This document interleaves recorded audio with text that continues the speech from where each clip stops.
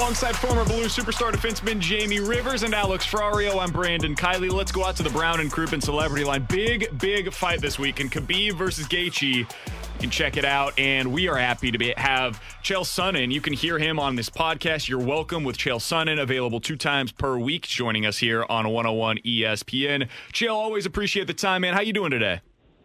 What's happening? But I'm on a high. I get fired up on fight week. It was the weigh-ins already happened with a little controversy. I'm excited for the championship match. Yeah, Chael, that's where I wanted to go right away, is the weigh-in here. I noticed in watching it that Khabib really, it looked like he really struggled to make weight. Now, what kind of an impact can that have on him with this quick turnaround? Well, I think very little. I mean, it's a 24-hour weigh-in. To put that in wrestling terms for you, which is in our high schools and colleges, they do a 1-hour weigh-in, which simply means you weigh in and 1 hour later you're on the mat competing. In 24 hours, it won't have any impact, but I did think there was some good drama there. Nobody's ever beat Khabib in the cage, but he has lost to the scale before, and in all fairness, they didn't call it right today. He did not make weight by the official standard, but they gave it to him.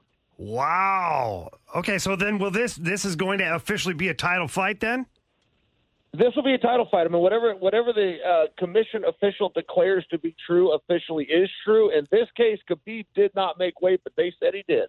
Okay, interesting. Well, now, based on that drama, there's also, I guess we'll call it drama, but this is the first fight for Khabib without his dad there, and his dad being his coach and being in his corner, and we know how much his dad meant to him. How hard do you think that could be for Khabib? You know, I think it's very real, right? I mean, it's kind of a Rocky-esque moment or even a Mike Tyson Customato thing. It's very real. His father wasn't only his coach, he was his best friend, he was his mentor. I think they had a very special relationship, and I do think that it's going to have an effect. Some say it will motivate Khabib, but he's, for nostalgia reasons, going to want to do even better. You can't really control those things. You know, how disciplined was he in training? Was he able to get all of the work in? It's speculative by us, but it is a fair point of the story, and I think it's going to have an effect. Chael, I wanted to ask you about the timing of the fight, because I'm typically used to sitting back and having a couple of drinks and texting with my buddy Jamie at like 11 o'clock, 11:30, whenever these fights are taking place for the actual title fights. Tomorrow it's supposed to start at 1 o'clock. It's like an afternoon matinee type of a match. What went into this? What do you think was the decision that went into why they're going to do an afternoon card tomorrow? Well, and good of you to mention that, right? I mean, how many of us are fans that want to see this fight, but we assumed it was coming in the evening? So thank you for letting people know, yes, it's 1 o'clock Eastern. And, you know, I don't know what went into that. There was some kind of a decision. Sometimes when Dana has a fight geographically placed somewhere else, he will accommodate the American market, but he's done plenty of fights from Fight Island. So I'm curious as well. I don't know if there's a football game going on later or if it was just requested by the local ordinance. I don't know what happened, but you are right. It's an earlier show than usual. All right, Chael. So these two guys, stylistically, you've got the stand-up fighting of Justin Gaethje. You've got Khabib, who's just a mauler out there, takes people down like it's nobody's business and then just keeps them there. I'm looking at this, and I'm thinking to myself, Gaethje almost has to turn this into a bar fight, to where he's goading Khabib to stay on his feet and get involved into some elbows, dirty boxing, things like that, where Khabib, I don't know if he can do that with Khabib, and we know that Khabib's going to want to take him down. How does Gaethje stay off the mat if that's the case? And when you talk about Khabib's takedowns, if you break the tape down and you back up just a little bit further, Khabib does not take anybody down in what I'll call the open, meaning they're just right there in the center of the octagon. Every takedown starts the same way, which is he pushes you into the fence first. So if Gaethje can keep his back off that fence, exponentially it will up his chances of not being taken down. But you are right. We've seen Khabib fight 28 men. We've seen him beat all 28 men, but he beats them all by taking them down and beating them up. We have never seen Justin Gaethje taken down and beaten up. So it's going to be a first for one of them.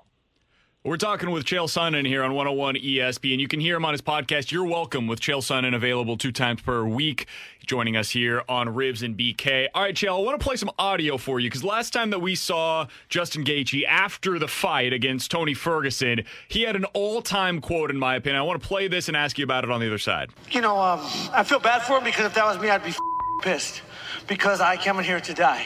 I told my coaches in the back, you're not going to like it, but I'm ready to die tonight. And that's the mentality you have to come in here with. He immediately became one of my favorite fighters after hearing that quote. Does Gaethje have the type of mindset that you're going to have to be able to beat Khabib? I will tell you this. There is an intangible when you deal with Khabib, which is pressure and pace. He is a guy who has found a way to weaponize pace and turn it into a weapon. That's a little harder for the audience to see, but his pressure and his output is very intimidating, and fellow fighters see it. Justin Gaethje does not match Khabib in pace or cardio. However, Gaethje's never backed down. When he gets tired, he does not quit like many people do. He will hang in there and he will fight all night. Chael, to the untrained eye, some people would look at Justin Gaethje and say, well, he's kind of like Conor McGregor. And, you know, Conor didn't do so good against Khabib. In fact, when we thought that fight was going to go to the ground, Khabib ended up hitting him a couple of times with some really good strikes and knocking Conor back. So how does Justin Gaethje prevent himself from becoming Conor McGregor? Well, and don't forget, Justin Gaethje is a Division I All-American wrestler. I have to remind you of that because if you watch Justin Gaethje, you've never seen him go out there and wrestle. But one of the reasons that Khabib's strikes were effective against Conor is because he had threatened Conor with a takedown earlier in the contest. If you threaten the takedown, it greatly takes away a guy's defenses for strikes. So because Khabib had Conor's respect, if he changed elevation, Conor dropped his hands, boom. Khabib comes back up top, throws one down the middle. Gaethje needs to do the same thing. Whether he takes Khabib down or not, he needs to offer the threat. Gaethje has those skills. He has those tools. Whether he chooses to use them or not, he needs to make Khabib aware that he has them. He needs to offer the threat of the takedown. Final question that I've got for you, Chael. There's about a year layoff for Khabib coming into this one. Last time that we saw him fight was September of last year in an actual organized UFC event. How much do you expect that layoff to play into this? I think it matters. Look, as human beings, we don't get better at something by not doing it. Now, Khabib is still kind of youthful, and he's still on that curve where you can take longer breaks and, say somebody closer to 40 will do. But I agree with you. I think that it's very real. I think that ring rust is very real. Khabib has a very good pace. He's also dealing with a lot of emotions, as we alluded to earlier with his father. I don't expect the best version of Khabib. The good news, if you're Team Khabib, there's a gap between his skills and everybody else's. He can come down a little and still be the best in the world, but he's going to need everything to get past Gaethje. Now, Chael, to jump over to another fight that could have some relevance to this one is the McGregor-Poirier. Now, I don't know if it's official yet. The last I checked, it hadn't been official or signed anyways. But do you think the winner of Conor and Poirier automatically gets the belt holder from this one? According to Khabib, he will fight anybody that gets past Poirier. Now, if you start to insert fun conversations like the reemergence of the greatest of all time in George St. Pierre can leap the line over anybody. I also think that Michael Chandler is very relevant. They're talking about Chandler versus Tony Ferguson, who's always a good choice. But I do think either the Poirier or Conor or Chandler versus Ferguson is most likely. That's, of course, in the absence of George St. Pierre. Now, at this point in his career for Khabib, if he's looking past Justin Gaethje, let's say he wins, he defends the title, and Conor beats Poirier, is it automatic that Khabib would want Conor? I mean, I'm taking GSP out of the equation. Like, do dollars and cents matter to Khabib, or is it more about the actual fight and the principle of it? Things tend to be more personal with Khabib. He's got plenty of money, and even though we're prize fighters, his day of fighting for that prize is behind him. He wants relevant fights, meaningful fights. He wants the contenders to have to earn their opportunity. I will just share with you this. When push comes to shove, you've got to insult Khabib the right way, and Conor McGregor will insult him the right way. Yeah, coming from you, I know that that's true. Absolutely. Chael, last one I've got for you here. I'm put you on the spot a little bit here because I'm going to try and go put a little money down on this fight, and I want to make sure I'm doing it the right way. Your prediction for Khabib and Gaethje. I have Khabib. I do believe, to add to that thought, that it's going to be a long night. I think he's going to have to burn some calories. I think he's going to struggle to get on top of him. But ultimately, I do think pace, that he's turned into a weapon, seems to trump all. I think it's even enough to get by Gaethje. Final question for you, Chael. We'll let you promote something for yourself. Your next big submission underground card, It's going to be streaming on UFC Fight Pass. What can fans expect?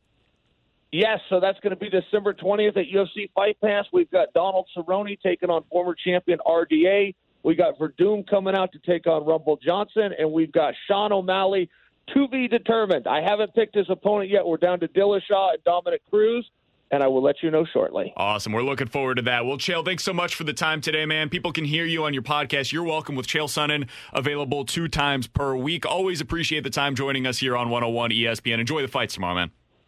Fellas, I've had it with you both. Goodbye. Absolutely. That's Chael Sonnen joining us here on 101 ESPN.